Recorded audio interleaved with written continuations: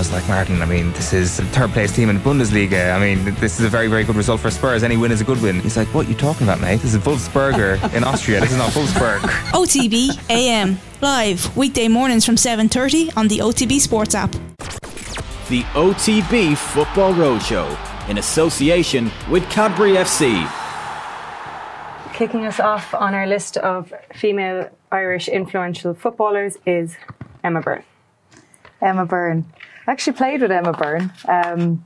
When I was at Leixlip United under 16s, Emma was actually our under 14 goalkeeper, and we used to get her brought up to the 16s quite a lot, because we used to love when Emma was in the team, because it was funny back then, but she was the only goalkeeper that actually dived. And we always did so well when she was in the team. So even at that age, she was always a goalkeeper that stood out to me, because she was just different. She had that height, she had that presence. She was always in your ear, even when she was like so young. Yeah. She wasn't afraid to tell you what she wanted. I think as a keeper. That's a big thing as a goalkeeper. But Emma she was the person who set the standards, and she continued that the whole way throughout her career. And we saw that obviously from a young age. She made international teams when she was so young, but right the way up till the 2017 stance, where we were trying to improve things for the Irish national team. She was the spearhead of that. She's the person who always set the standards. And if you think about a captain and someone who just has an aura of a captain about her, that's the thing that I noticed when you walk into the room. She was probably my first international captain. Ciara Grant had just gone when I was breaking through, and I was scaredless of her, but I also knew that she'd go to bat for me no matter what. And I think that she's the mark of a true captain and a true leader, and she continues to set standards and talk about how we can improve all the time. Yeah, and I think even at a young age, you could tell that Emma was the type of person who would take stuff on, because I think when you think after Leixlip United, I think she played for St Patrick's Athletic, and then she went abroad. Yeah. And even to go at that young age. It was huge back then. Absolutely, like to go and take that chance and to go to play was a massive risk for her. And then obviously she got her break and got to go to Arsenal. And I think she was quiet at Arsenal though. They didn't win much. Yeah, just everything. Yeah. An old quadruple, a treble, a few European trophies. But I think she was probably the first female player that I remember kind of as a professional footballer. The first one that I think of as that was her career, and that she just really won everything. It was that Irish trio: Ciara Grant, Yvonne Tracy, exactly. Emma, and then Niamh Fahey joined them. Yeah. And they were always the people we would have looked up to. They're not that much older. Niamh was closer in age, but we always looked up to them. I have a picture with Yvonne Tracy down at the Gaynor Cup, and like she'd always talk about Emma as well. Like Emma was not just that leader with Ireland, she was that leader with Arsenal as well, and people around the club still talk about her, I'm sure. Yeah, no, I think so. And I think the setup at Arsenal at the time was they played, but they also worked for the club. So it was actually a really good way of doing it. And Emma started obviously then as a goalkeeping coach and working in that capacity as well. And she was coaching lads at Arsenal and in the boys section. So always a bit of a trailblazer. And, certainly, as you said, in 2017, someone who wasn't afraid to stand up and say, these are the standards we expect. And, definitely a bit of a game changer. She'd gone through a couple of decades with the Irish team at that point. So she'd seen some improvements, but not enough. And she was towards the latter end of her career there. She could easily have just kept things nice with the FAI, keep a nice, easy relationship. But she took a chance, and she was continuously fighting. People don't know how much work the likes of Emma Byrne and Anya O'Gorman did in the background for that. Hours and hours spent knocking on doors, and to no avail. And eventually the PFAI got involved, and it became what it became. And because of that, parity has happened this year, and we've seen Katie as the spearhead of that. But she learned to be captain from Emma Byrne. She's one of those players that, for me, one of the reasons I really love what Katie is as a player is because she has this phenomenal ability from an attacking point of view, but an incredible, relentless application to work rate off the ball. And she does it. She does the hard work, but she also can do the really magical stuff as well. And some of the goals we've seen her score, and hopefully a few more to come. She's quite a complete player. What Katie has done is she's probably the most recognisable face of Irish women's football. You know, we talk about her as a player, but also at the end of every game in Tallaght Stadium, she's there going meeting all the girls and all the fans and signing the autographs, getting the photos taken. She understands what it means and gives her time. And, you know, she's such an open person, a very personable person, and people can really relate to her. And I think, you know, she's the type of person who's never lost touch with her roots and her identity. And I think I love seeing her in Tallaght Stadium because it does feel like she's really at home. And she is at home. She knows half the stadium. Absolutely. And but that's, I think that's part of the charm of the women's team, is the accessibility to their fans. And I, you know, Katie embraces that, and also she understands how important and the responsibility that comes with the being that type of role model to young girls and boys. She really embraces it and understands that responsibility, and, you know, she speaks out and speaks so well and so eloquently about the responsibilities that the team have, and, you know, the extra work that the team do, and it's charity work or visiting schools and all that type of stuff when they're in camp. You know, she's again a tremendous leader. Yeah, we've seen that. She's obviously done the Aviva campaign for Pride and promoting just visibility of the LGBT community in football, and then there's the growth of the game and the partnership with Cadbury's and how that's helping grow the game. And we see her on every billboard that we possibly can in terms of making these players visible because they deserve the audience, and Katie is so integral to that. Yeah, and I think, you know, as I go back to that personable side to her, that, you know, people can look at Katie and go, you can just be who you are and be brilliant and be a role model and live the career that you dreamed of. And, you know, I think Katie really represents that and symbolises it. And she's a tremendous role model for every young girl and boy in this country. Next up, we have my pal, good friend Stephanie Roche. What can we say about Steph? Well, when we talk about influence, big goals, you know, a player that really shot Irish women's football to the global stage, really, you know, thank God that goal was captured on TV or on film that day. But, you know, what Steph did was she stood up and walked into a room of global stars as an Irish woman, as an Irish footballer. And, you know, she became a symbol of what men or women, what any footballer could dream of. You know, I think that walk that she had with, you know, the Ronaldo, the Messis in the room, and she stood tall and walked into that room because she belonged to be there. And I think it's one of the most iconic images of Irish sport. I mean, there's a lot more to Steph than just that moment, but and I think when most people think about Steph, that's the thing that comes to mind first and foremost. She had a long, hard road to deliver that goal and to deliver that moment, and we'll talk about that. But I think just from a symbolic point of view, for an Irish player to get to that stage and be in that room and be there because they absolutely deserve to be there was so iconic and I think very inspirational for a lot of people. Yeah, I'm delighted that all of that has happened for Steph. I mean, not only did she have the talent to produce a Puskás nominated goal, she's a fantastic representative of women's sport in this country because she's modest, she's hardworking, but she took on the responsibility again of putting herself out there and growing the game.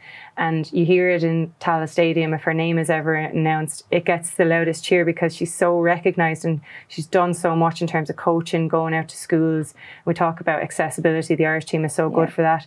Steph is everywhere and she's doing it off her own bat. And I just think she's so underrated in her influence. I mean, we have her on this list here because she deserves to be there in terms of how she has put Irish female football on the map. and put probably the WNL on the map as well, because before her there weren't too many people going away, and maybe that goal was the thing that made people step up and recognise, okay, there's more talent in Ireland than we maybe gave it credit for, and it got her some moves away. They maybe didn't work out as she would have wanted, but she's again stuck at it. She's continuing to do her work both on and off the pitch, and there's no one I know who loves football more than Stephanie Roche. So for me, it was the perfect goal and the perfect person to have executed it. It takes great strength to not just produce a moment like that, but to live through it and then continue in your career and to stay grounded in the way that she has. Absolutely. And, you know, as you say, she is another one of those household names now in Irish football, and a great, not just a really good footballer, but actually a great person to go with it. Yeah, and still knocking in the goals for Pima, thankfully. Yeah. And look, she's, and that's what you say, it's that resilience. You can tell with Steph, she just loves the game. She just, it's you know, it's part of just who she is. And, you know, the resilience that she's shown over the years, and like I said, dealing with the setbacks, but also popping up with all the goals that she does, not just the number of them, but the quality of them as well. And long may she continue. Yeah. So next up, as one of our most influential female players in Irish football history, is Olivia O'Toole. How do you sum up the influence she has? Goals, more goals. Probably the first person maybe of my generation that had someone to look up to. Yeah. You know, she was the first standout. Look at her stats. She's incredible, kind of stand up and take notice player. And she's spoken recently about how people have come up to her and said, God, we really looked up to you. And she never really thought about it when she was playing. But the numbers she's put up, 54 goals or something like that, we're nowhere near that at the moment, and that's been standing for a long time. And she's continuing to give back to the sport even now, because she just is so passionate for it. You can hear it in her voice whenever she does interviews. She just did everything for the love of football, changed clubs, moved where she lived, did everything for football. Yeah, she's one of those kids that just, and you know, like she played boys, she played for Sheriff Street when she was only 6. And all the way up until she played boys football, all the way up until she was 14, and there was still no girls team. And I think it's incredible to think that she never played girls football until she was 16. And that's, you know, that's incredible. It shows how determined she was and how much she loved the game to be able to continue. And just, there's only a deep-seated love of the game takes you through that. And it's obviously all she knew and all she wanted to do. But when you look at it, I think it's 9 league titles and 8 FAI Cup medals. Like Olivia O'Toole, for me, when I think about her all those years ago, she was the player. Whenever you heard Olivia O'Toole, you just know she scores everything and wins everything. Again, we talk about setbacks. She had a couple of years out of the senior team, so what could her total Her numbers have been? could be so much higher. They could be even higher, which is remarkable, because at a time where Ireland weren't competing at as high a level and where they weren't playing as many games, 54 goals is incredible. Yeah, and I think, you know, she made her debut back in 1991 and came on as a sub against Spain, scored the winner, 1-0 off the bench. And that was the first time that an Irish women's team had beaten a continental team. And, you know, the minute she put the green jersey on, she changed the level, changed the you know, the standard. And, you know, as you say, an out-and-out winner, but a most humble player and person who just, I still don't think, and I've had so many conversations with Olivia over the years, I still don't think she has any capacity of understanding how good she was. Yeah. And how much of a difference she made. And I hope someday she does realise that, because she was a game changer, and certainly probably the first role model in Irish football, in Irish women's football, that I can remember. She's managing Usher Celtic, and she has ambitions for them. You know, she wants to bring them to the Women's National League. Yeah. She's passionate about growing the game as well.